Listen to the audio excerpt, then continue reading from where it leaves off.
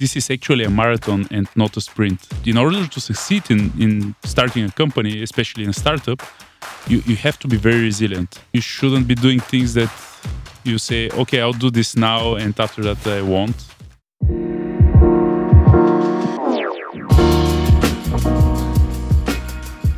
Hello everyone and welcome back to HackCast, Season 4 of HackCast. The podcast is already catching up speed and we are currently recording the third episode. By the time of recording, the first episode of the fourth season already aired and we received a lot of positive feedback, and we hope you will continue enjoying the content that we're going to provide. Here today we have the great honor and pleasure to have Miroslav Nedyalkov. Thanks for inviting me, guys. who is the co-founder and also the chief architect of Office R&D. And Office R&D is one of the Bulgarian startups that we as a collective we are really, really proud of, because it was one of the first startups to actually grow big and continue growing and continue developing. So thanks for being here with us, Miro. Thanks for having me. It's a pleasure. It's a pleasure for us too. Ivo, how are you? Hey, I'm pretty good. And I'm speaking louder. Yeah, he is speaking louder. So we're going to have level sound. Yeah. And today with Miro, we're going to talk about being a technical. What does it mean to be a technical co-founder? And we're going to touch upon a lot of topics that Miro has gained experience while working in Office R&D. So let's start with this, Miro. Tell us a little bit more about yourself and more about Office R&D, and we'll take it from there. Right. So first of all, I'll start with this, that I'm a pretty much technical guy. I've always liked creating software, hacking some things here and there, and, understanding complicated systems and making them work better and serve purpose, a bigger one. So I've been a developer for like almost 20 years now. So it's been a long time. Again, we are not old. We just started young, so we are still pretty young. Right? All three of us. Oh well, I have some white beard. But yeah, it's been a while, and I've always liked creating stuff. And like almost 9 years ago, to be honest, it's almost 9 years since we started Office R&D. When Miro came to me and said, "Hey, let's start a business," I was. But then we'll need to do other things, not code. And he was, yeah, but we'll be creating new stuff. It's gonna be exciting, and there will be a lot of code to be done. So I kind of weren't sure that that's the right journey for me. But after all this time, I'm not sorry about this choice, and it's been a wild journey. Turns out it was a good choice. Yeah. While I was researching, I thought it was 8 years, but you say 9 years. So 9 years ago, you and the other Miro, also known as Miro and Miro, you decided to start. Office R&D, and we actually have quite a lot of history with Miro and Office R&D, because I remember that they were using our Hack Bulgaria's lecture hall as a co-working space. Do you remember this, Ivo? That was like 9 years ago. Something like this, nine or 8 years ago. It was 2015. But we've actually started coding some bits and pieces of the software on my kitchen table, like 2014. So yeah, it's been a while. It's been a while. But I remember the times when we've been working on your in your the lecture hall. Yeah. It was quite fun, because you've been teaching young developers how to code, and we've been teaching ourselves how to make business. So it was very, It was good times. I remember like one evening, you and we were discussing some Haskell stuff on the whiteboard. I have a very, very like vivid memory of this. I don't know why, but we no longer do Haskell, but I remember this. Because we both like technology and like interesting concepts like functional programming and stuff like that. And by this time, I've been very excited about functional programming. Now everybody is actually. Yeah. But back then, it wasn't that mainstream. It wasn't that mainstream. Now we can say it is for sure. Yeah. And also the Miro, I think the other Miro was like very key to recommending us our first big client for Hacksoft while you both were working at the lecture hall. I remember that he introduced us to John. Yeah. And after this, we started working with the collective, and it was actually our first big client. And this helped us eventually become a proper company that we are right now. So Exactly. Yeah. Oh, that's nice. I remember us meeting with the collective, and it was so scary. They wanted so many things, and we've been speaking with Miro. Those guys, they don't need off-the-shelf SaaS solution. They need somebody to develop stuff for them. Yeah. And then we decided to speak with you and to refer you to them. I believe it was a very good cooperation. They were very happy with this. It was. And we were learning along the way. It was great for both parties because we were it was great for both parties. And I think you actually we actually had the experience of working with Miro and Office R&D as a client of Hacksoft. You were actually running the team. I was running a team for Office R&D like 2 or 3 times maybe. It was a great experience. I'm sure we are pain in the ass in this in this respect, but it's good that it was fun for you. It was fun working on like platform that's being used daily by hundreds of people. Yeah, that's the great. I think at least for me, that's the greatest joy of developing software when someone is actually using the software. Otherwise, you're just building something that you are clicking on it and you know how it works, and it's not that fun. Yeah. I know that. Pretty well. I've been working on some solutions that never been used by anybody. And when we started working on Office R&D, it was like the same.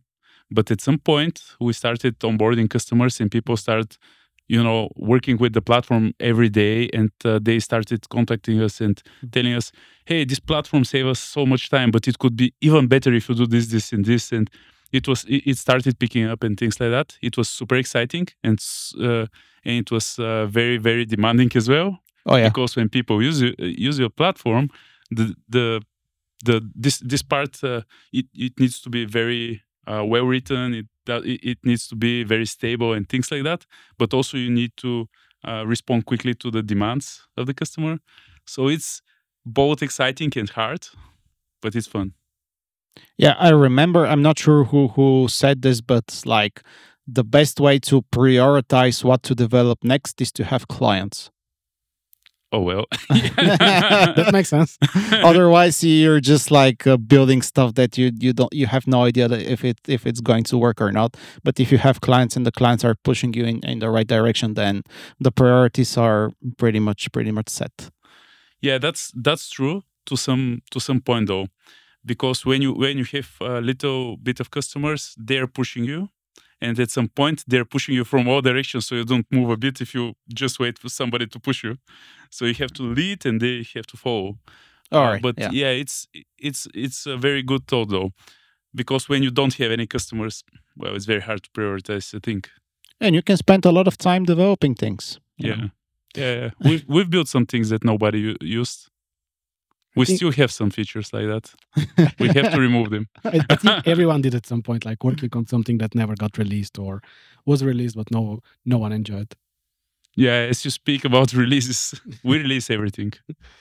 Yeah, but all right. We unrelease it at some point, but we release everything.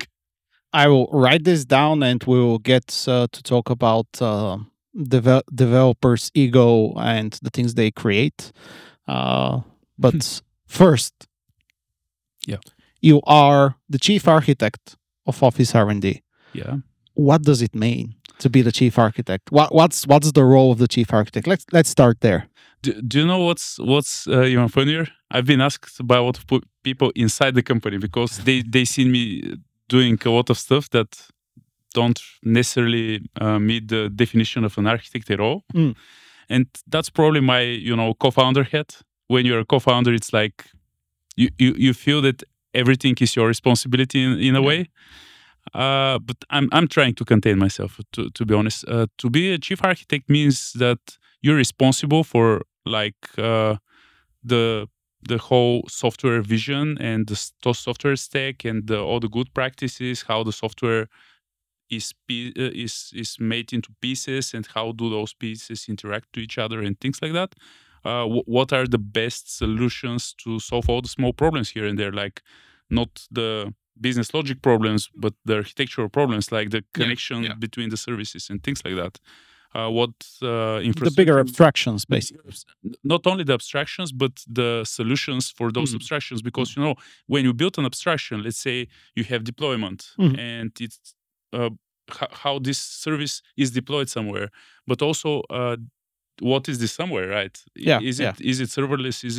Is it virtual machines? What is? So all those things, they are in my domain basically, and I work very closely with the CTO of the company. All right, because he doesn't have the time to do everything in such detail, and I work very much closer to the team than he does.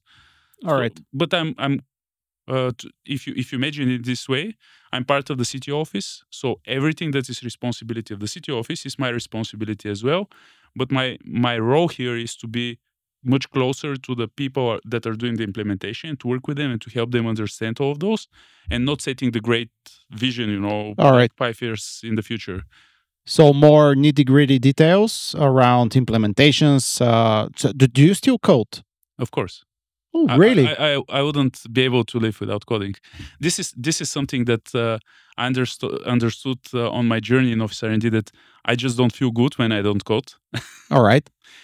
Because in the beginning, when we started the company, of course, I've been the technical co-founder. Yeah. Both with Miro, we've been developers, but we've decided you take the business, I take the software part and the technology.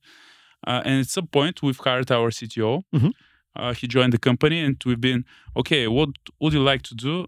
And I said, I would like to be a great manager. So I became the VP of engineering of Office R&D, and he became the CTO. And then I figured out it's not so exciting to be VP of engineering, because you're not allowed to touch any code. Yeah. Your role there is to work with engineers, hire engineers, fire engineers, hire engineering managers, fire engineering managers. Yeah. This is not so exciting, At least it was not exciting for you, in the way the way you feel about things. To be honest, I believe people find it. Think about it; it's more exciting than it actually is. Yeah.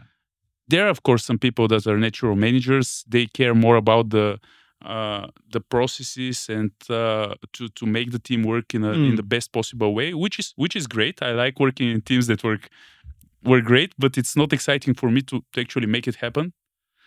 I've learned how to do it, but it's not super great for me. And then I figured I really feel much better when I have quality time thinking about code and software and technology than thinking about processes and how people should interact with each other. Of course, I love working with people, and that's why this role actually makes me very happy, because it's both. It has both interactions with people and also work with the software and with the technology, and it's amazing. It's the right amount of both, and I don't need to fire anybody, which is also amazing. Oh, that's hard. Yeah, it's for sure. I will follow up with some questions. So you do coding? Yeah. Are you coding like features or bug fixes or whatever it needs to be? No. Proof of concepts? What? Yes. Proof of concepts. Features and bugs. I don't code because they require a lot of domain knowledge, and after that you need to properly support them. So that's something that we really believe should be done by a team. Okay. Because the team is more stable unit than a person. Yeah. So I try to focus on coding things that are like making the way forward for people to come after that. And one of those things are POCs, like you said. Others like if there need to be some technical solution for some specific problem, like how do we make background task handling? How do we do that? Like different pieces of abstractions. Different pieces of abstractions. And infrastructure. Yeah, I'm also as chief architect, I'm part of the city office, and now the whole city office is actually a platform team as well, platform engineering team. Okay. So what we do is we built a platform to allow our developers to actually self-serve themselves in a variety of ways, and pieces of infrastructure as well. Of course, we try to not build them, but use software as a service and platform as a service, and just wrap it up in an abstraction so people can interact with it easily. All right. So you do some DevOps work too? Try not to. Okay. I try to make like one level higher work, so make automation that does DevOps work for me. Okay. But so I try not to write Terraform, but to write Terraform templates that some automation creates Terraform out of them and create the actual stuff with them. So it's Okay. What if something critical appears, like a bug or an emergency, a server is down? Do you take care of this, or there is other people that are taking care of this? That's a very good question. It depends on which system it happens, but usually we have this, we call them SRE teams. Okay. It's not the actual SRE, but it got the SRE thing that happened in Google.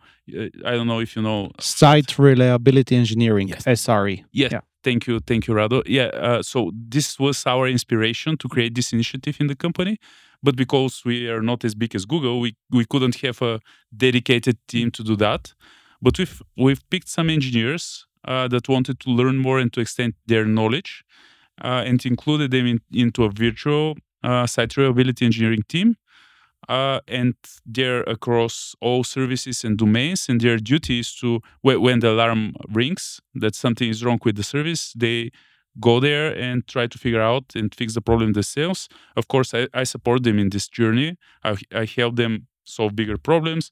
If they cannot solve the problem, they call me. So I'm part of this, but try not to be a daily part of it, if this makes sense. And of course, as we have two products, each product team has its different SRE team, so they manage their systems themselves. Of course, if something like fundamental breaks down, like your phone is going to ring. Of course, yeah. Multiple times. This I was going to follow up here, because you are a global company with two products used all over the world.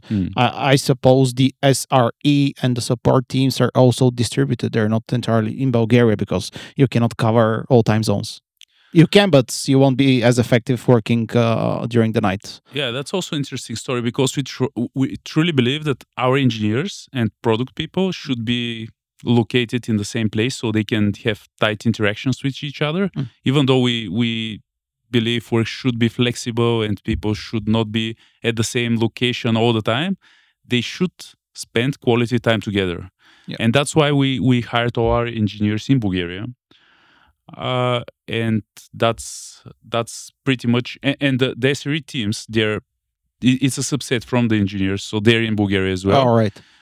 What you mentioned, it's kind of a problem, and we try to figure this out this way. We try to lower the maintenance as much as we can. So if something happens, the system should self-heal if that's possible. All right. So if a bug appears, well, there should be some mitigation. Somebody goes there, does the mitigation, and we figure the fix the next day. We did for almost 9 years now. There were like 1 or 2 occasions in which that wasn't possible, and we were required to develop a big fix right immediately. All right.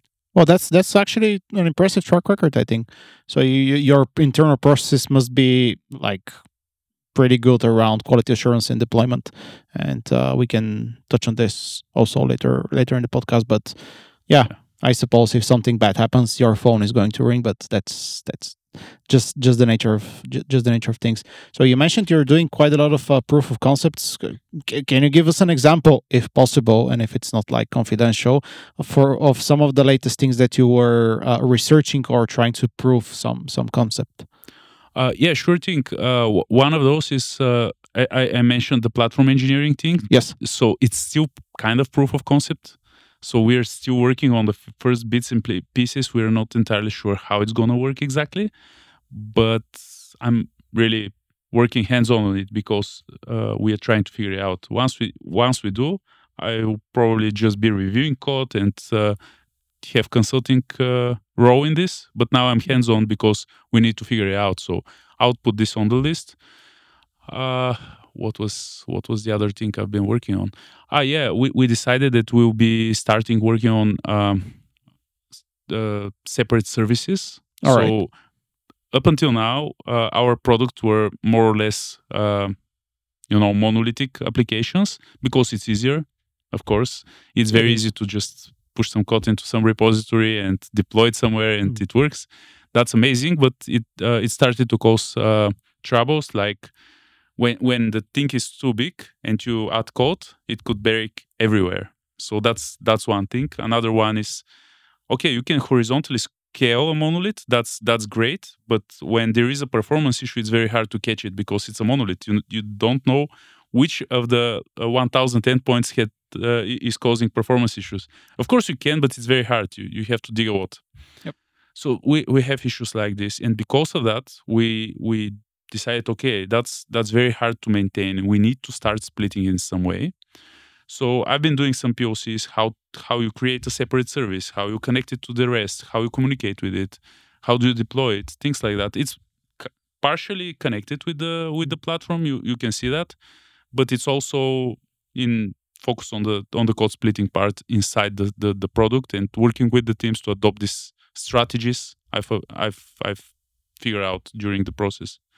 Also trying to build some POCs of common libraries because this way you have a lot of stuff that is the same. You repeated code. You don't want to do repeated code, right? Don't repeat yourself. So we've started building some smaller libraries. So we don't repeat code, but just use it as libraries among the services. Do you extract code that's more of a framework or that's more of a domain? Framework. Framework, all right. Yeah. The domain code should be service, not library, Yeah. Well, so some folks really like to, if they see something repeating, they like to extract it. But thank you for mentioning this. 9 years in the making, a global company, and you're right now approaching services. Yeah. And I think this is a great lesson for all the folks out there that want to start with services right away. And we've had clients like this, and we did our best to convince them otherwise, that with a team of 3, you cannot be running 5 separate services. It's all the effort is going to go into platform engineering and figuring out abstractions around the services, and you will build nothing but, the hype is still there around microservices and stuff like this. It's good that you mentioned this because we are not building microservices. We're building services. Like, the whole product has become huge. It has more than 20 domains now, and you don't want this into a single piece of software. But if you have like 1 or 2 domains, you don't want 10 services, right? Yep. So microservices is something that is forbidden. we do not do microservices. We do services and try to keep them decently sized. Some things make sense to be very, very small because they need to be very, very stable, and nobody should be touching them at all. So those will be micro, but all the business logic, all the customer processes and things, they're interconnected. And if you try to split them and make them minimal, which is amazing, but it creates a lot of overhead because you end up with a huge amount of services. Yeah, I completely agree. We are constantly pushing against this because sometimes we're working with startups that are just like, hey, we have credits from AWS, let's go crazy.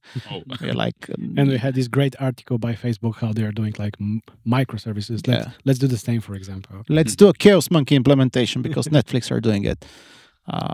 Well, that's great, to be honest, because sometimes what happens is something really unexpected happens, and we find that we have a bug, and we've never knew that there is this bug until it causes a downtime. But it needs to be very well thought through, because you otherwise you're wasting your time. And as a startup, I should say we try to be very mindful about our time, because that's our most precious resource, right? Yeah. And our goal is to serve the customers and to help them grow themselves, and making sure that we are like, we have 5 nines, it won't help them grow, right? They of course, they need some stability and reliability, but it needs to be into certain levels. You need to figure out the balance, and I completely agree with what you say. And speaking of technology, I remember that 9 years ago you started with the mean stack, which was Mongo, Angular, Node, and Express. Yeah, the E is for Express. Are you still running with the mean stack? It's a little bit sad in some points because it still has the A in the stack. I'll be more specific here. We are still running on Node and our database still Mongo. Our front end though is a little bit more different. It's a little bit different. So we have React now. So all new applications are written in React. We have mobile app written in React Native. And we have some front ends written in Angular JS, and that's what I'm sad about. Yeah, because they're quite big applications and takes a lot of time to rewrite them. We have started this process. It just takes ages to do, and because it doesn't deliver any value to the customers, it's very hard to get some more priority of it as well. But we have it. We have it going. So it's not mean anymore. It has a little bit more letters here and there. Mean with React. Yeah. But yeah, it's a very good stack, to be honest. We had this conversation with a new colleague that started about two months ago.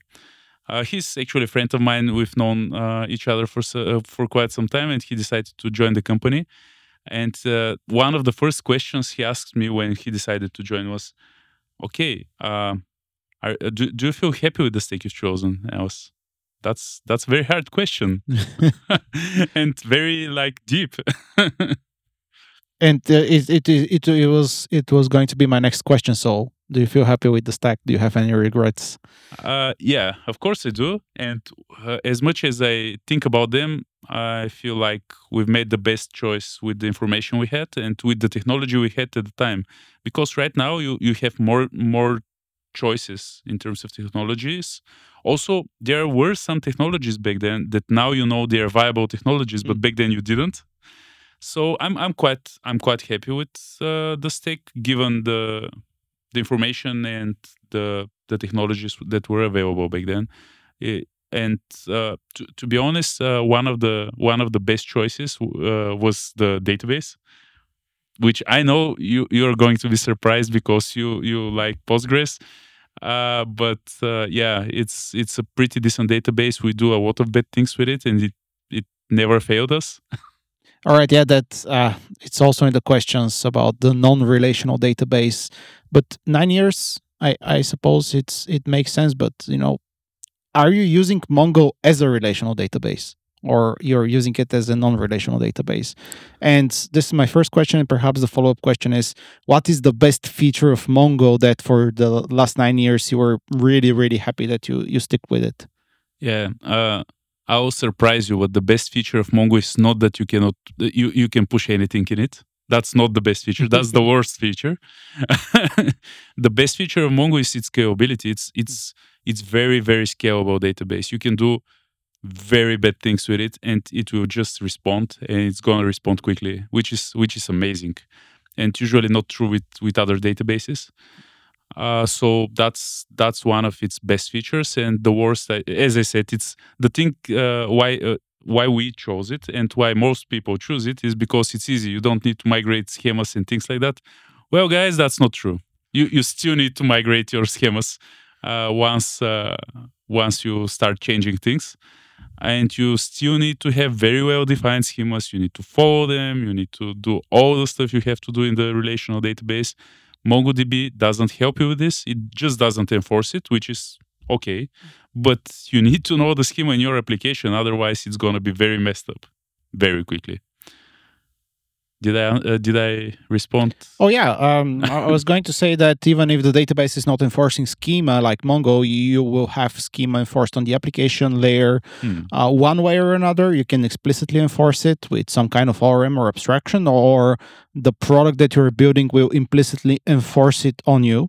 because you will be once you start checking, do I have this property or if this property, then you're implicitly enforcing some kind of schema in the code. And I believe you are using TypeScript. Yes, most of the backend is written in TypeScript now. All new stuff is written in TypeScript. It's enforced. We have a lot of old code that we're not touching that often. That is still not rewritten. All front-end React applications, they're only TypeScript. TypeScript is much better than the JavaScript. Yeah. It's still JavaScript, to be honest, but it's easier for the developers. Yes, that's why I like it so much. And it's harder to get into the situation when you expect something and something else happens. Yeah. Of course, somebody can put any into whatever they want to, but yeah, it's harder. You have to make it explicit, and with JavaScript, it's always like this. So it's very painful. How do you manage to prioritize rewriting bits of AngularJS to React? Because I guess this is like the most painful thing. You have a front-end framework that's no longer supported, and you need to prioritize somehow rewriting things, and you spend time on shipping the exact same feature but on different framework. Well, that's how we do it. We try not to ship the same feature. Okay, so you're trying to improve it while rewriting it. We try to we rewrite the features when we need to make major revamp of the feature, and of course it happens slower than to do the revamp in place. Yeah. But still, it's worth it because we need to get rid of the feature with the framework. Otherwise, we will spend probably the same time to just rewrite it and make it the same as to make it better. So we decide to combine those things. Yeah, that makes sense. Of course, PMs are not happy because they would like to things to happen faster, but it's an investment in the long run. All right. Awesome. And I have one more question around the mean stack. Mongo, you are using some kind of managed service. Again, if it's confidential, don't answer and we'll cut it. But you're using some kind of managed service, or you're managing this yourselves? Yeah, that's another story that is in progress. You'd imagine that we're working on a lot of things. I can, yes. That's another thing that we've decided we are tired of doing, managing Mongo ourselves. To be honest, MongoDB is very easy to manage, so we've sticked with this managing MongoDB ourselves for a pretty long time. But we decided it's time for it to go. So we are migrating to MongoDB Atlas right now. All right, which is quite a decent service. We almost migrated one of the products there. And for the rest, we use EC2 instances on which we deploy Docker containers in which we have MongoDB. So we've containerized it because it's easier to manage, but still it's running on EC2 instances, which is never nice. Yeah, you need to have proper monitoring. And I'm not sure how you horizontally scale Mongo. I have some experience with, for example, Influx, where you just add additional disk space and it's pretty much that. But if you want to horizontally scale Mongo, you need to be getting more EC2 instances, I suppose, or adding more disk space, or... You could do that. We've never needed to actually scale it horizontally because our main load is on the primary, which is unfortunate, but this is how it happens to be. We scaled it like once, and we did it vertically. Vertically, all right. Yeah. Okay. Just get a bigger machine. Yeah, just got a bigger machine, but we did it once. It just so amazingly efficient database. You do whatever you want with it, and it works without requiring too much hardware. Of course, it depends on the data amount. We have a lot of data, but it's not always used. So it caches very efficiently the little data that is used very frequently. So it's working quite good. And we didn't need to scale it horizontally yet. It's tough because to make it scalable horizontally, you have to do one of two things. Either have problem with the reads and put the reads to the secondaries, then you can scale the secondaries, which is uncommon because usually when you have troubles, it's not because of so many reads, but because of complicated writes, and you need to do reads, but they need to be consistent. So you still read from the primary because secondaries have lag to sync. And the other thing you could do is to shard the data. And this makes sense only when you have a lot of data in terms of your sharding key, right? And our sharding key would be the account. And the problem usually with the amount of data is not the number of accounts, but the size of a specific account. You have one very big account and a lot of very small accounts, for example. We have a lot of very big accounts. Okay. But they're very, very big. The good thing is they're distributed around the globe, so they don't use the system at the same time. So we've never needed to actually do the sharding thing. But it's very hard to do it when you host the Mongo on yourself because it's a lot of details. And we've decided, okay, we won't do it until we get to Atlas. In Atlas, it's very easy. It's a checkbox. You do it and it starts working, which is amazing. That's why we prefer to use platform as a service. The beauty of hosted services. Oh yeah. It's just a checkbox and it works. Yeah. And the price. Well. You pay for the service, but that's how it always is, right? We wouldn't be having salaries if people wouldn't like to pay for our services and for yours. Yeah. Well, you said that you have clients on different instances. That means that you have, let's say, a Europe instance and then the USA instance, or how do you manage multiple instances of the software throughout the globe, or is it only one, or how you do that? Yeah, you correctly notice that it's a global software, so it needs to have global multiple instances. The US customers, they use we have the biggest instance is hosted in Europe, but because Europe and the US are very well connected, they can both use the Europe instance. The problem is in Asia and and with Australia and New Zealand. So we have two instances, one in Asia Pacific and one in Australia. So people from those regions can have good connectivity. So yeah, we have multiple instances. We do. But we don't use it for sharding just yet. Probably we'll have another instance in the US because of this problem, because like half of the customers in Europe, another half are in the US. From those that are on the Europe instance, I mean. But the data still stays in Europe, and you're just distributing the application. Every single application instance have its own database, right. And we mirror only the accounts across the globe. So all instances know what are all the accounts. Got it. And when you go to your account, it doesn't matter which instance you pick. It's gonna find which is your instance and redirect you there. All right. Okay. Yeah, makes sense. And all of this is AWS. I think we made the implicit suggestion that it's running on AWS, but I suppose it's AWS. Yeah. We were thinking about having some servers in the garage, but we decided not to. Why not? I'm joking. Our garage is too small. Yeah. And garages in Sofia are too expensive. That's true. Especially right now, yeah. All right. So we have more technical questions coming, but let's make a turn and talk about, because you were the co-founder, you and Miro started all of this, and I suppose you and Miro and from a certain point, most probably only you were involved in hiring people. So I believe you've made a lot of interviews and a lot of the hiring decisions. So can you tell us about the key hiring decisions that you made, and how did you find those people? Yeah, I'll start with finding the people, because that's interesting.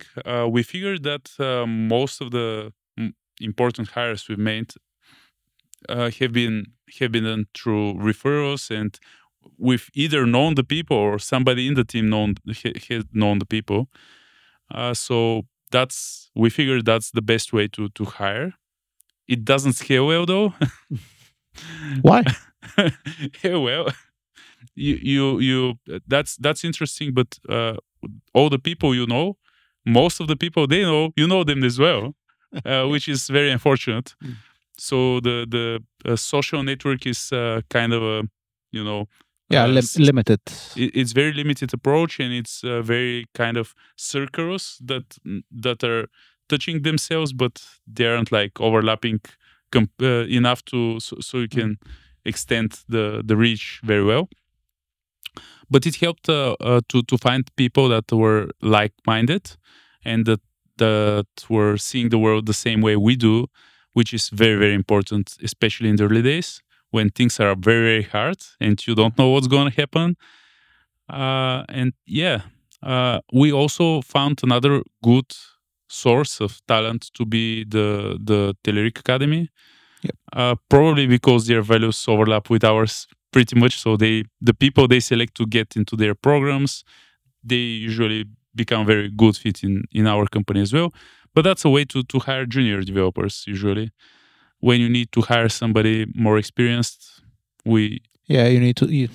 It's a different approach, I believe. Yeah. But I believe you also hired a lot of people from Telerik because the acquisition happened again around that time when you were starting with Office R&D. Yeah, a little bit before we started with Office R&D. Yeah. I don't know if that was the reason, but or because we knew the people and we knew their values and knew how they worked, and they knew us and decided to give us some credit and join, because that's it's not us selecting the people, but people selecting us as well. Yeah. So it's complicated. So it's complicated.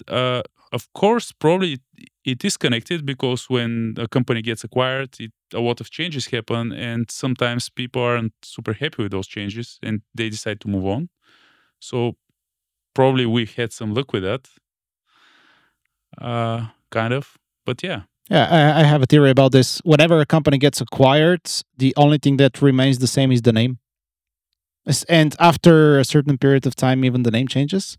So for me, a company getting acquired is basically starting all over, perhaps new values, perhaps new ways of doing things. And this will most certainly make people leave, which is not always a bad thing, because then those people can go and join other companies and build things that they actually like and that they find valuable. So, and build a lot of successful startups. Yeah, and build a lot of successful startups.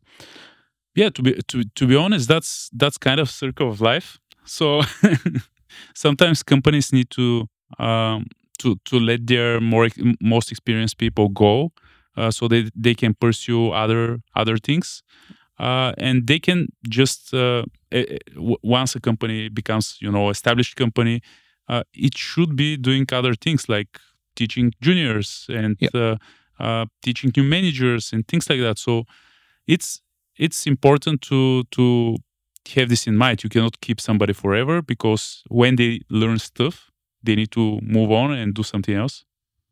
Yeah, sometimes the best way to see what you've learned is to apply it someplace else.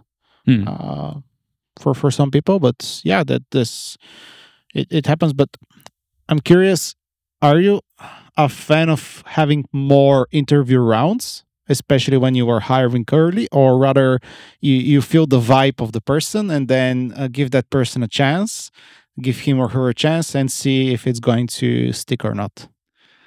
Yeah, that's a very good question, because I'm a big fan of not wasting anybody's time in endless interviews.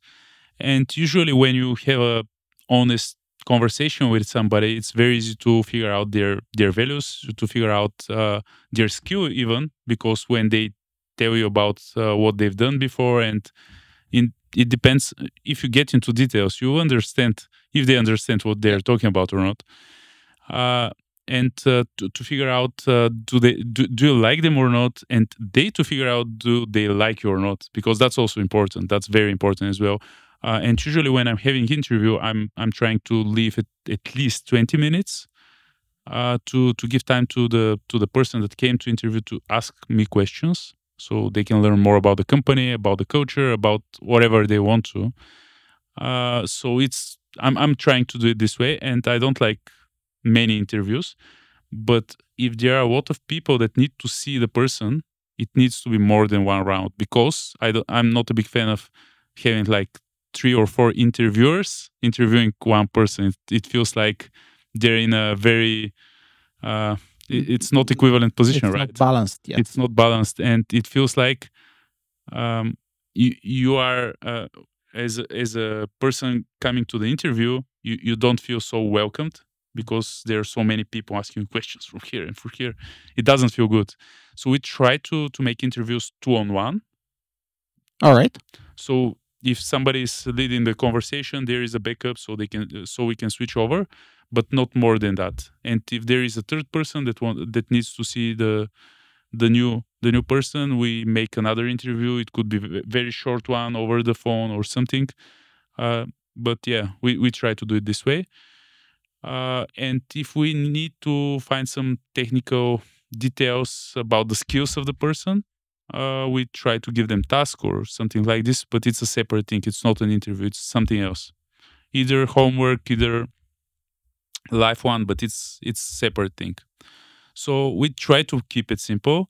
This has a bad side though. It's easier to make a mistake this way. And if you make a mistake and hire somebody that is not a good fit, it's bad for everybody. I just wanted to say thank you for watching HackCast. It means a lot to us. We are doing all of this because we want to provide value to you, our viewers and our subscribers. We hope that you find the conversations that we're having with our guests interesting and you will continue watching HackCast. Of course, now we have a very specific goal to get to 1,000 subscribers, and in order to say thank you to our 1,000 subscribers, we will pick one of you once we get there and send this beautiful Das Keyboard 6 Professional. It's a very good keyboard, it's a professional keyboard, and we really want to send this keyboard to someone. So if you are not subscribed to our channel, please subscribe and we will continue making valuable content for you. Thank you. And to finish the topic about recruitment, Miro, you mentioned that you want to make a short summary before we continue with our things. Yeah, to sum it up, I believe the most important thing we've learned in this journey, especially about hiring, is that it's very important to know a lot of people and to have a lot of people in your network, because that's the biggest resource probably you have in terms of hiring. Because those are people you know, and those are people that know you. And if you're in the same network, there is very good probability that you share some common values as well. So it's and that's probably the most important thing when you hire somebody, right? To know each other and to trust each other and to have same values. All the expertise and all of those stuff. Well, they will probably be there, but if you don't trust each other and cannot work with each other, that's a deal breaker. So yeah, that's my summary on this. It's important to have a good network and to do networking and to see and to go out with and talk with people. So make sure to do this. Now, before we continue, and Ivo has a very interesting question that we're going to discuss in a minute. But it's time about the keyboard because we haven't gotten to 1,000 subscribers yet. We are, I think, past 800. Yes, we are very, very close. Thank you very much to the new subscribers. And once we get to 1,000 subscribers, we're going to pick one of the 1,000 and send this beautiful Das Keyboard 6 Professional. Ivo? It's a great keyboard. I love it. I hope that you're going to enjoy it too. So like, subscribe, and if you enjoy the HackCast, share it with other people. Yeah. And Miro, are you a keyboard geek? What's the keyboard that you're using? I'm a kind of a practical person, so I do have a special keyboard, but it's not because I'm a geek. it's because my wrist hurts sometimes. So I bought an ergonomical keyboard. I use the Logitech Ergo K860, if I'm not wrong. So it's nice keyboard, and it's nice to write on it. But I'm not a geek with it in any way. It just feels good on my wrists. Of course, I'm very often writing code or emails somewhere that is not a desk. So you cannot use a proper keyboard in those cases. I just use my MacBook keyboard, which is decent. It's not very nice for the wrists, but it's okay. Gets the job done. It gets the job done, yeah. But it's not clicking. It's silent. Yeah. My Logitech keyboard is silent as well, and that's good. I hate clicking keyboards. All right.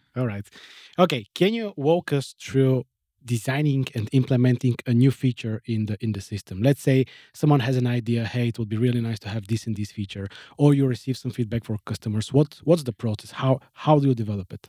That's very interesting to come from you because you've done that yourself. But yeah, so how the whole thing works. So in the beginning, it all started with a customer coming to us and saying, "Hey guys, you have great product. It saves us so much time, but it's missing this." And we say, "Okay, tell me more about this. Why would you like us to solve this problem?" And things like that to understand the whole story. Then we create a story in our Jira, which is usually one sentence. Customer A needs to do this because of this. That's all. Okay. And some developer gets it and tries to understand it. They usually don't. So they speak with the customer again and they write some code and they ship it. And we write to the customer and they say, "Great guys, this is brilliant." Now it's more complicated because we have more than 1,500 customers. Wow. Yeah, so we cannot do it this way anymore. And usually, if you listen to every single person that wants something, they want far too many things. We just cannot do all of them. We wish we could because we love all of our customers and we really want to do all the features they want to, but we just can't. So what we do right now is we try to understand and group all the requests we've been having from everybody, try to group them together and to see which is the bigger group and try to and create those epics in Jira. Now we don't create just stories, we create epics. Okay. We write the whole story around it. It's usually a whole flow in the system that needs to improve or needs to be created because it doesn't exist at this point. This happens very rarely right now because we have a lot of features already. And those things, we try to enrich them and to make them mature and speak to other customers to see, because it could be something that like 10 people have reported to us that is missing, but it's actually something that will affect positively everybody. So we try to figure this out as well, how many people will be positively affected by this. And with this thing, it matures over time. We try to prioritize them and try to create at least several of those every quarter. All right. To make people happy and to improve their life. Also, we have another way to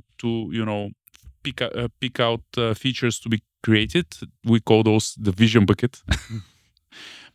So those are things we believe that will be very useful for the whole customer base, but it's not something they need right now. It's something that we know they'll need by the time we develop it. So those are things we see and we believe they don't see yet. Of course, we try not to do too many of those because those are long shots usually. And we try to understand once we have the idea and we know what's the flow, what's the purpose of this. We start talking to people again. We try to collect more and more information, what problems we believe there are. We try to validate those to see if they are real or we imagine them, how big of a problems they are. It's like when starting a company. You believe there is a problem, but you're not sure, so you have to validate this. Yep. So this is this have more validation work because it didn't came from customers. So once we figure out what we have to do, because I can speak about this a lot, but it's more on the product side, and I'm aware we're more of a engineering kind of podcast and not a product podcast, even though all engineers are a little bit of product people as well. So we try to cover both sides. So no worries. Okay, so it's good. I hope it's interesting for all the people listening. So let's get to the engineering part. Once those features are kind of described in Jira, they come to the team and they do these refinement sessions where they speak, they read the story, they try to understand it, they ask questions to the product people, they try to figure it out, to describe it in more details, to take some product decisions, how this is going to be implemented, because, of course, product people will describe what the problem is, and probably how it's solved, but it might not be. The solution might not be there. Yeah. So they try to figure out what's the final solution, what's the complete picture of this, how it's going to look like, how it's going to work, and try to create stories out of it. And those stories, Jira stories, they contain we call those the scope of the story. So all right. So it's the description of the feature, how it's going to work and things like that, while the story itself and the problem it solves, it's in the epic. So you can always go to the epic and understand the context of what you're building right now. So the engineers are taking the epics, refining them, and turning them into stories with the product managers. With the product managers, but still stories include a higher level description of what we're trying to achieve, and not some specific low level implementation details. It might contain low level implementation details. It depends on the engineers. All right. It's actually that's a place where engineering teams have the freedom to choose how well defined it should be. Because if you think about it, the refinement session is definition by committee. So you have a committee and you make the definition. So they may decide to do it together, or they may decide to leave it to the person implementing the story, working with the product manager.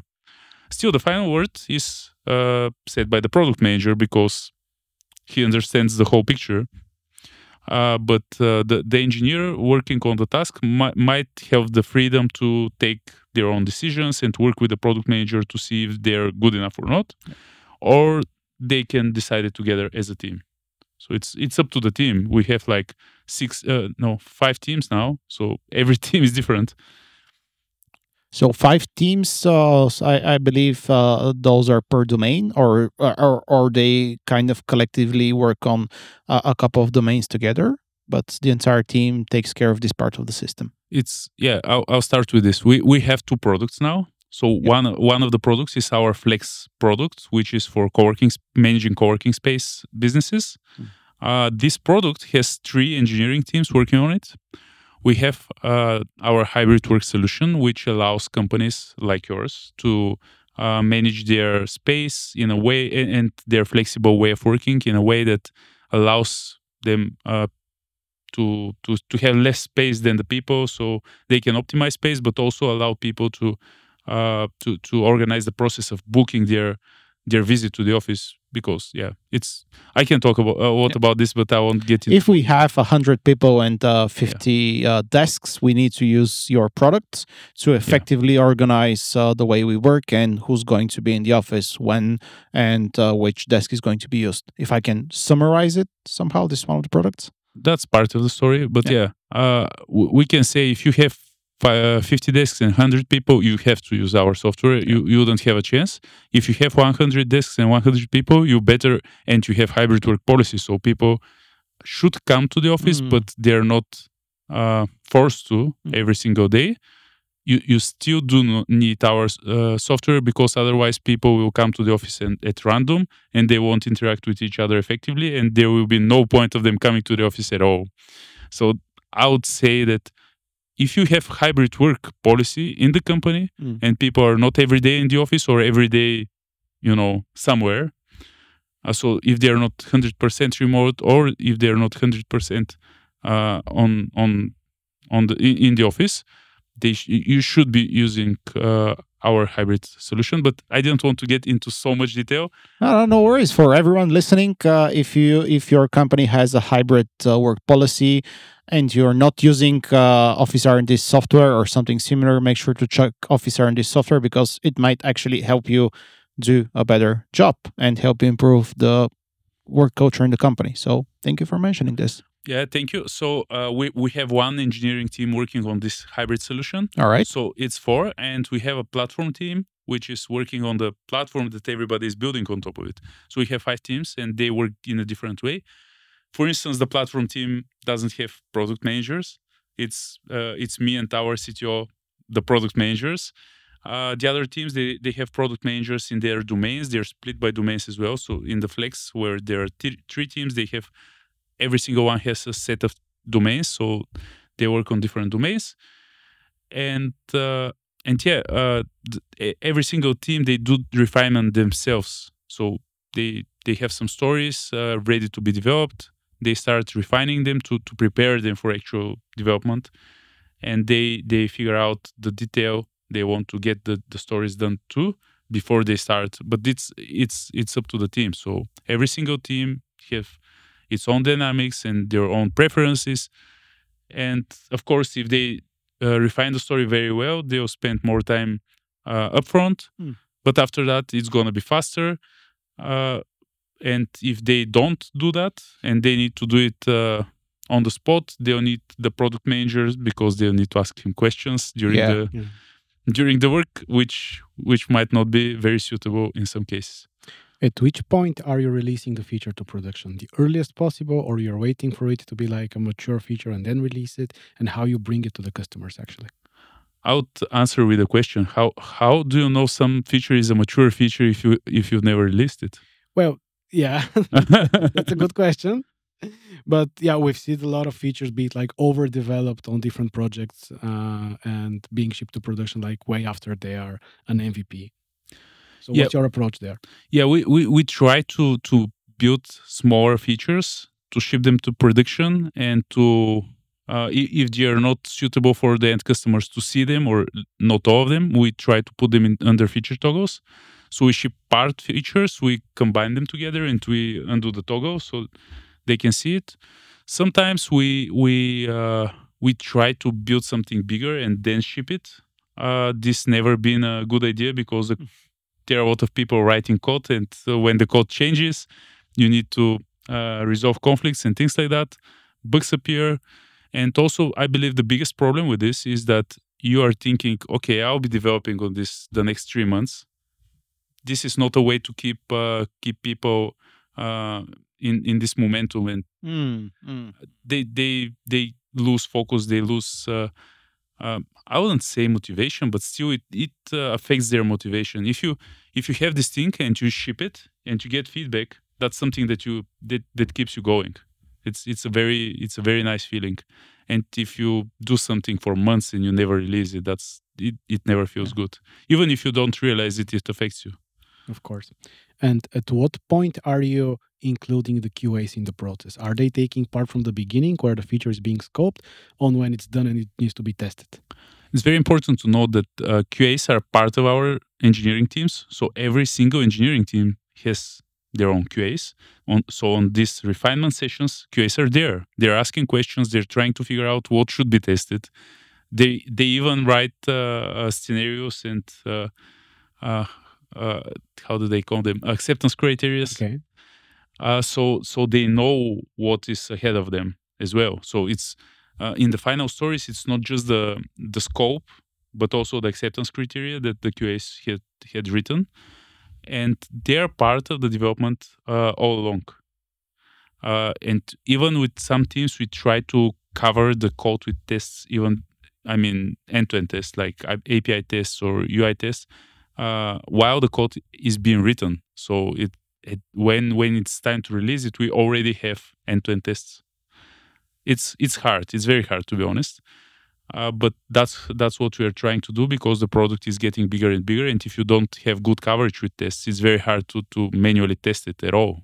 It's almost impossible, to be honest. Right now, if something happens with our tests, I wouldn't feel confident that we can release at all.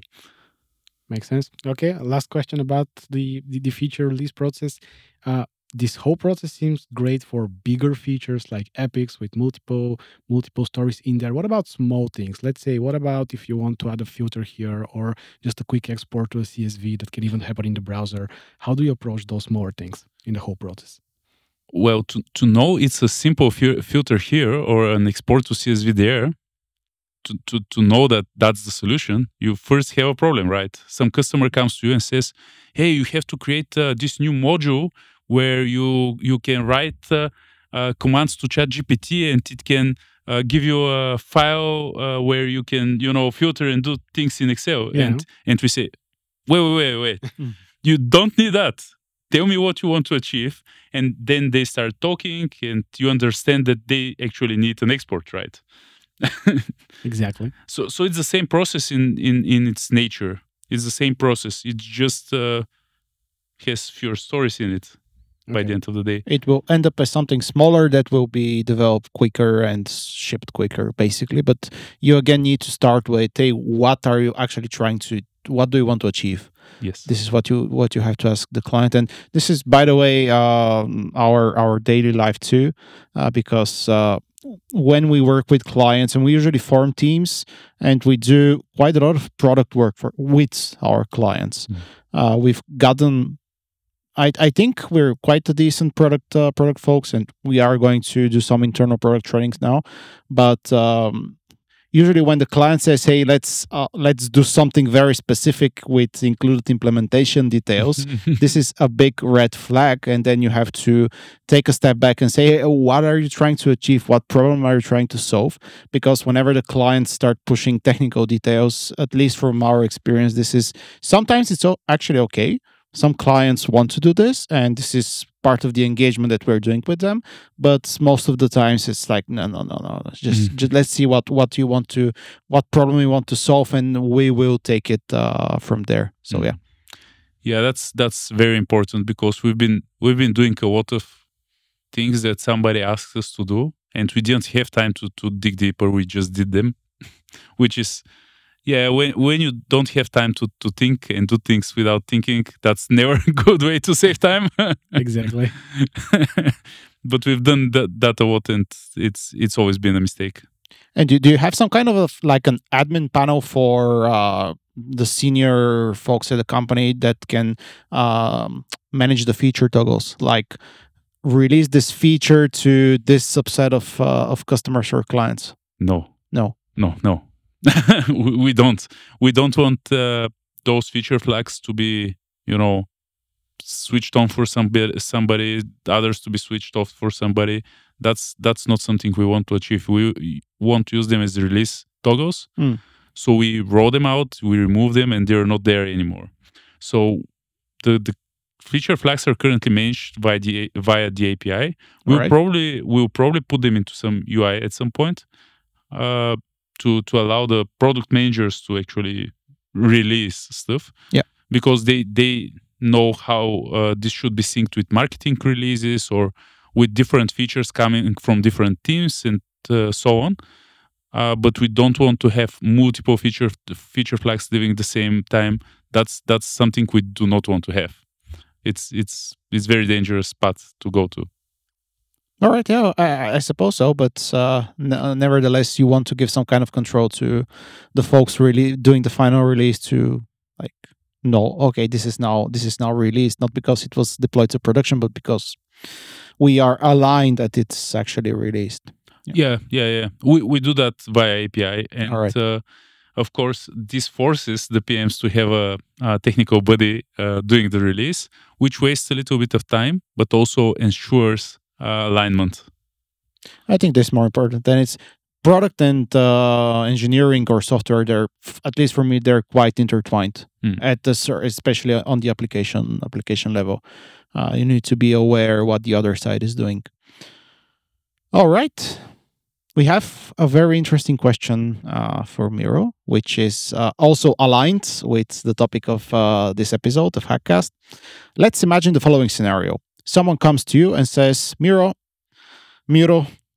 I have been invited to become a technical co-founder, a CTO of a promising company. Can you share some experience, or what should I be looking for, or what's important to know? What are you going to answer to that person? Yeah, I would answer run like hell. That was all. Thank you for Don't go there. Of course, I'm joking. It very much depends on the person, of course, and their motivation to actually join a startup as a technical founder. I would say it's a very hard thing. It's very demanding, and it's with very low probability for success. And if you do not understand those, it's a very bad choice for you. You have to understand that you are signing up for something that will be like twice or 3 times more demanding than your daily job. It's gonna be probably very bad paid in the beginning. It could have quite good reward in the long run, but in the beginning it's gonna be very bad paid. and it's going to be very stressful because there will be a lot of ups and downs, and you'll most probably not get to a very nice result. But the great thing about it, it's you're going to learn a ton of stuff, not only technical stuff, but also you learn how to manage products. You learn how to do marketing. You learn how to sell. You learn how to communicate with people in very stressful situations. So all those things that you're going to get, you become a better version of yourself. It's very demanding, and but at the same time it's a very good exercise to learn and to even to learn about yourself and about your true values and things like that, which is quite interesting. So what to answer to this to this person, it's gonna be very much to try to understand what is their motivation to join. Because if it's to make big money, that's a bad way to make money. It's a very bad way. Yeah. You most probably not get money, but spend some. And depending on their motivation, I'll try to have them understand if that's a good thing or bad thing. And of course, they'll be not aware of all the pitfalls and all the positive things. I'll try to clear them out, those things. I had such conversations in the past with some friends of mine that have been considering starting companies, which is always exciting. I do really want to see more people starting software businesses, especially like startups that raise investments and try to conquer the world. It's very hard, but it's very good way for people to grow. And as I said, the probability is very low to succeed. But if more people start companies, there will be more successful companies, which is great for our country and for our ecosystem. And I do really want to see more people doing it. But to have them more, to have more of them successful, they need to understand what they're signing for. If they don't understand, they'll probably give up at some point. And I don't want to see people saying, "Oh, that was the biggest mistake in my life," right?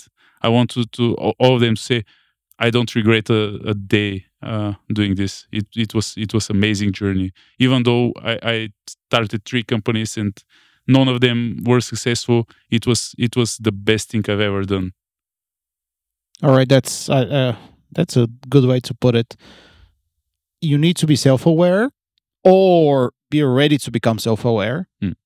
It's not a 9 to 5 by no means. No. You are most probably going to go through multiple burnouts, no matter what you do. I think is it safe to say? Yeah, the thing with the burnouts is very interesting as well. There have been a lot of studies, and probably the theory I'm most aligned with is that the burnouts are not caused by overworking, but they're caused of unmatched expectations. So if you hoped for something and it never came true, like if your motivation is very misaligned with the reality, this is most often causing burnouts much more than the overworking. So there are a lot of people that are working a lot and they're not burning out, and that's because their motivation is very much aligned with the reality. I can agree with this, but I think this comes at a later point. Initially, if you don't have this experience, you will just burn out by getting this new experience and by working a lot, because you will not. This is my point of view. You will not know how to manage your stress levels and how to recover, because so far, if you have been working a standard 9 to 5 job, you never had the need to know how to properly recover. So I think this is also something that people need to be aware, that their health might temporarily suffer, but if they become more self-aware and better know how to take care of themselves, I think it's a great learning experience with the potential of also making something big.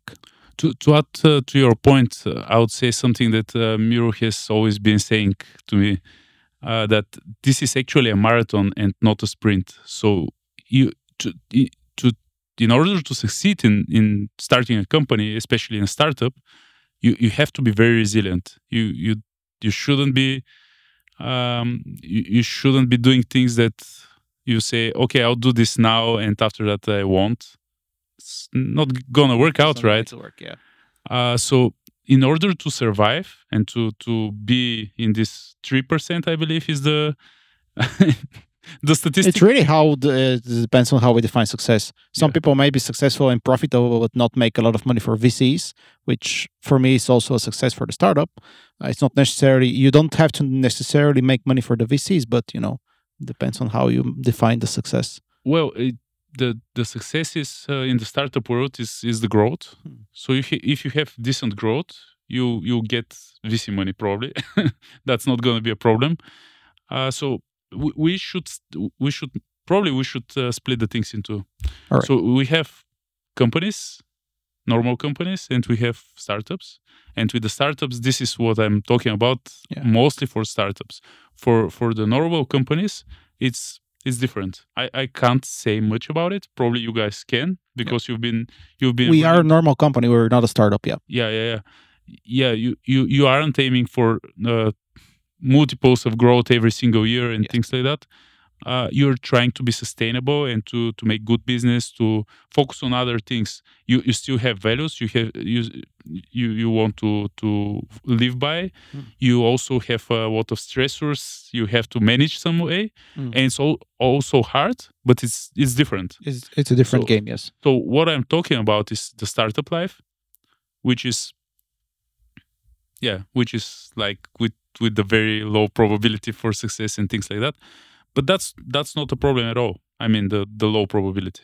And back to your point with the success in the startup world usually means that you got through this gap when you've got some customers, but you are failing to get the majority of the niche you are aiming at.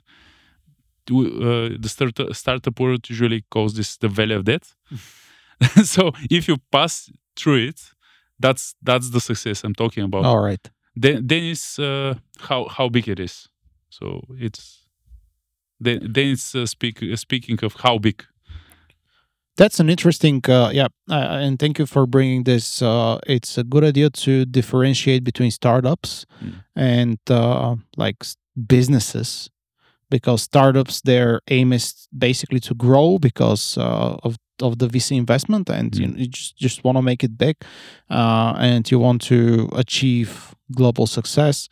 And running a business, you most probably want to achieve sustainability, more or less, rather than constantly growing. You still have to be growing, because sometimes sustainability comes from having a bigger business.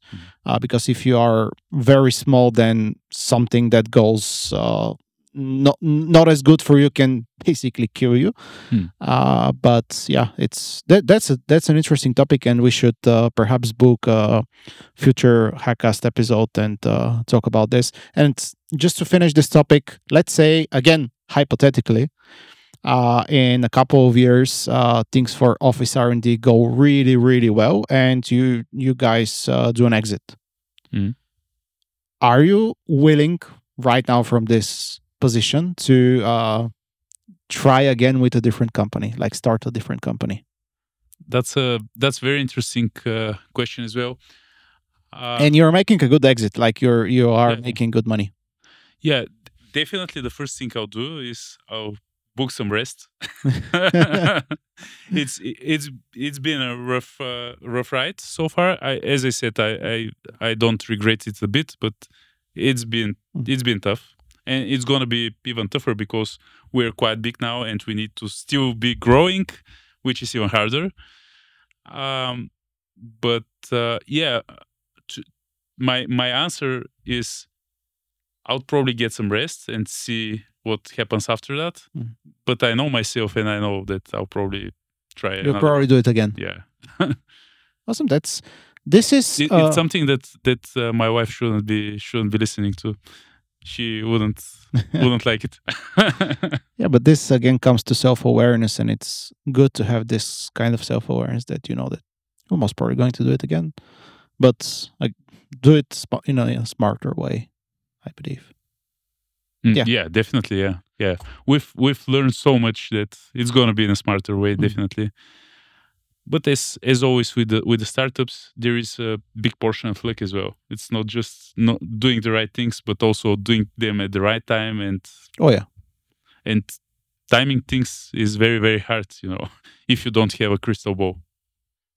Oh, luck plays a luck plays a big part, and I mean, this is a realization that I had recently, and that I'm now self-aware with it and kind of okay with it, because whatever you do, sometimes you just won't be lucky enough, or sometimes you will be lucky enough in order to achieve success. And to finish the topic about luck, something that at least for me recently, I kind of made peace with the fact that sometimes you will just be unlucky, and sometimes you'll just be lucky, and you have no control over this particular situation.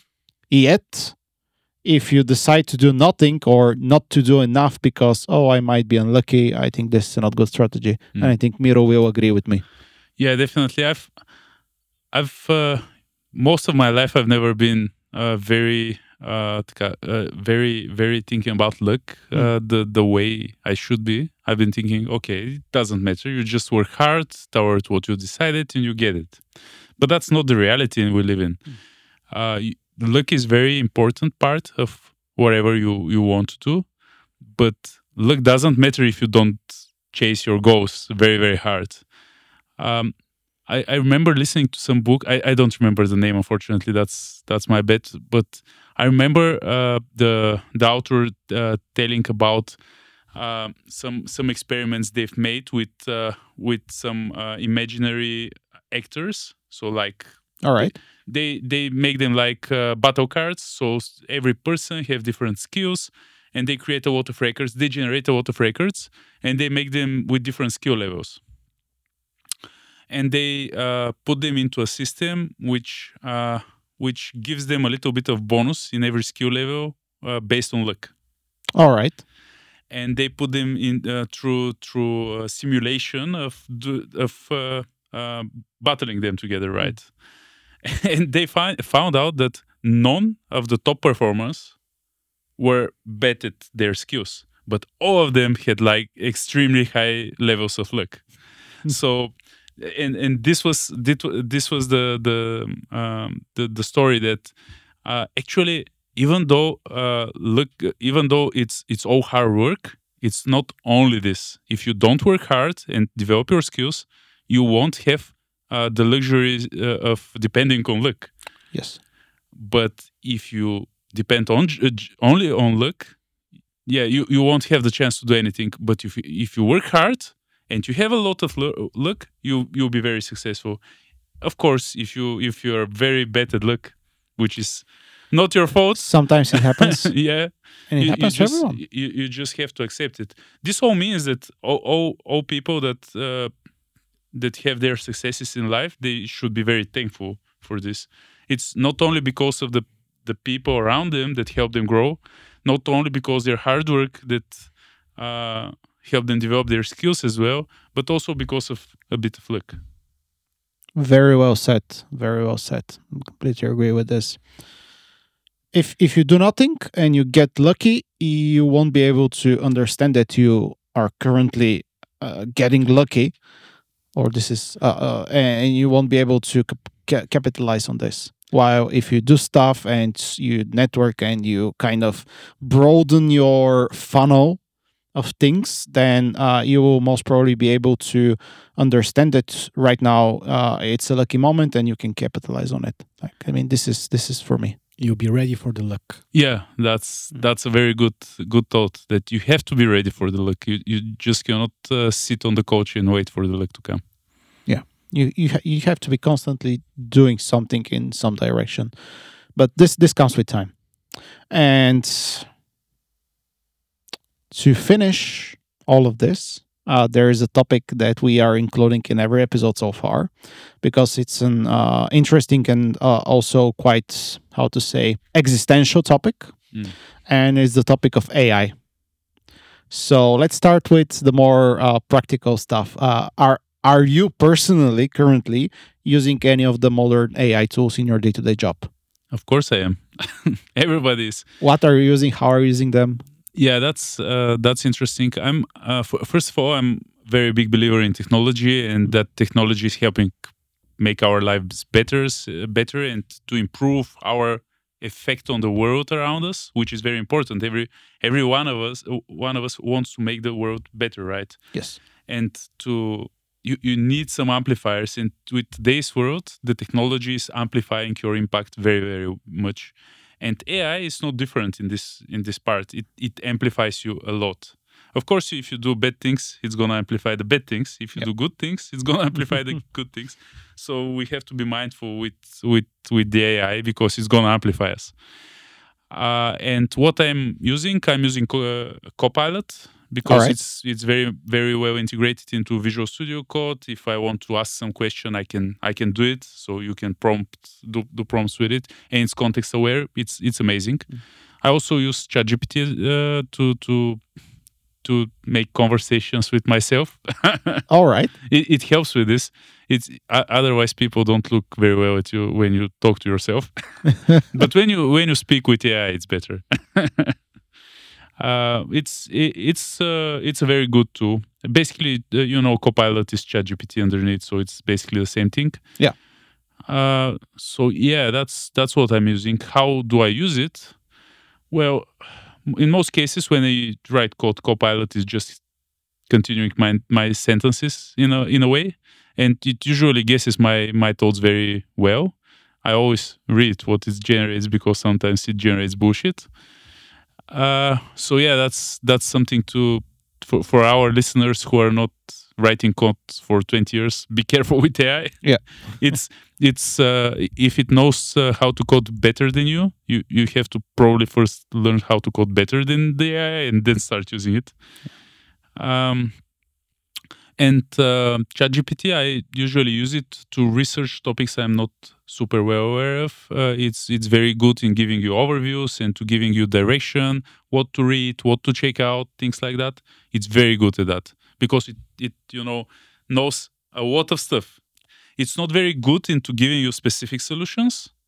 That's what Copilot is better at. Yes, because it has the context. But I use it to research bigger topics and to see, okay, what are the top 10 frameworks to do that? Okay, and then I go and read over the internet. It helps a lot with this. Sounds good. And we had this discussion in our first episode with Doncho about the practical use of modern AI in software development. And the thing about Copilot is it keeps you in flow. You are coding, you are in flow, and it just like goes to write things that if you are having a good structure and using good types, it can infer much better than just if you are trying to write something that you don't know what is the answer is going to be like. And ChatGPT is also great for starting a research. It's not very good at specifics, but then you can just Google for specifics. It can help you Google for the specifics exactly. as well. Learn the vocabulary of a topic that you don't know much about, so you can then start Googling more specific things and don't get the full page of ads, because if you Google too generic, you're getting just ads. And, no, not a good thing. And do you have a company policy at Office R&D? Yes, we do. Security is very important for us because we want to keep our customers in a situation where they don't need to worry about this. So we are very focused on this, and because of that, one of the policies is no user data is ever sent to AIs. And the other one is we do not share our company code with ChatGPT because of their unclear policy about what do they do with the prompts. We do share it with Copilot because we already share it with GitHub, so we can't avoid this. But we try to when using ChatGPT, we try to use it for more generic things, and if it's something very specific, we shouldn't be pasting the company code there. Well said. And I think we have the same policy here. Like, you don't paste client's code in ChatGPT, like never. but we have company-wide. We're using GitHub Business. We have company-wide Copilot accounts for everyone, and it's a good tool. It's really useful tool. The Copiloting, ChatGPT. Yeah. If you're using 3.5, right today, because I'm using the subscription version, and right now you cannot get yourself subscribed to ChatGPT because we are recording this around the drama OpenAI CEOs being fired and rehired and so on.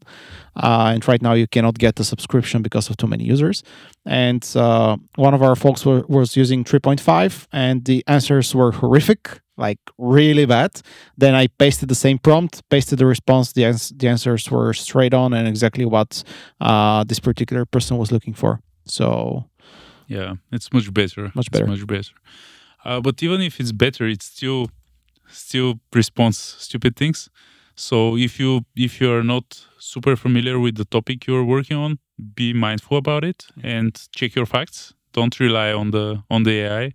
It might be very, very clever and gives you very well rounded responses and sound like a professional, but it's not. Yeah, that's a good thing to be mindful about. And do you think AI and the future versions of whatever is coming will replace us? It's first as software engineers and then second as humans. Yeah, that's a very complex question and very existential, as you said in the beginning. It's a topic that a lot of people are talking about, and my thought about it is, first of all, as I said, it's amplifying ourselves, and as it's amplifying humans, amplified humans with AI will replace some of the software engineers first. At some point, probably it's going to replace us altogether, but that's not specific for the software engineers. It's going to be for everybody. Is it going to be no need from humans anymore? If you think about the past, because it's not the first technical revolution that is happening, right? It's like the third, probably. Depends on how you count them, but yeah. Yeah, it depends on how you count them. But it's not the first revolution that happens. And what usually happens is people find different things to do, right? That the machines couldn't do for them. I doubt there will be no room for this in the world, but it's gonna be very dramatic because a lot of people will be replaced and displaced, and that's gonna be very, very soon because I can see it happening. The new chat GPTs and things like that, they amplify people so much that a lot of companies will decide not to hire new people anymore. So what happens with the new generation? How do they learn? How do they become professionals if nobody wants to hire them because companies amplify their current stuff? So that's going to be very, very painful for the whole for the whole humanity. And that's not going to be very far away.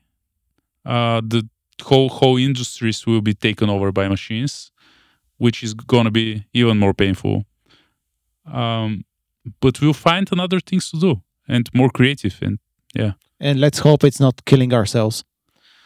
Well, yeah, because AI is amplifying ourselves, and amplification can be even either good or bad, and we're in the driving seat. It could amplify us in a very bad way. You're right.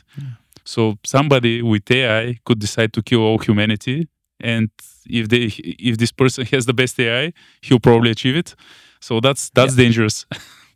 And to be honest, I believe that's more probable to happen than the AI itself to decide to kill us, because it doesn't care, right? It's a model. I mean, why should a model kill us? Well, because the model listens to the user and the user decides to do that. That's it. Yeah. Well, we'll see. That's interesting times to live in. And yeah, I think nobody knows. There are arguments for a doom scenario, and there are arguments that what we have right now is on top of the curve, and we won't be getting much more from what we have right now. It's just like tools on top of tools that kind of can do some specific work better. But we'll see. Hopefully, HackCast will be here and we will continue discussing further this topic. Or we'll be replaced by AIs talking to each other. I don't know. No. No. We'll keep it human. And to end with the human side of things, this is the other question that we ask all of our guests. How do you rest? How do you recharge? Because your job is quite stressful, as we discussed. So how do you deal with that? If you ask Miro, he'll answer that I write code to rest. Of course, that's not true, but it's a good joke. I like sports, even though I don't look like one. Like going out, doing snowboarding, doing trekking, things like that. Also, I like traveling a lot, and probably part of the traveling is tasting different foods and things like that.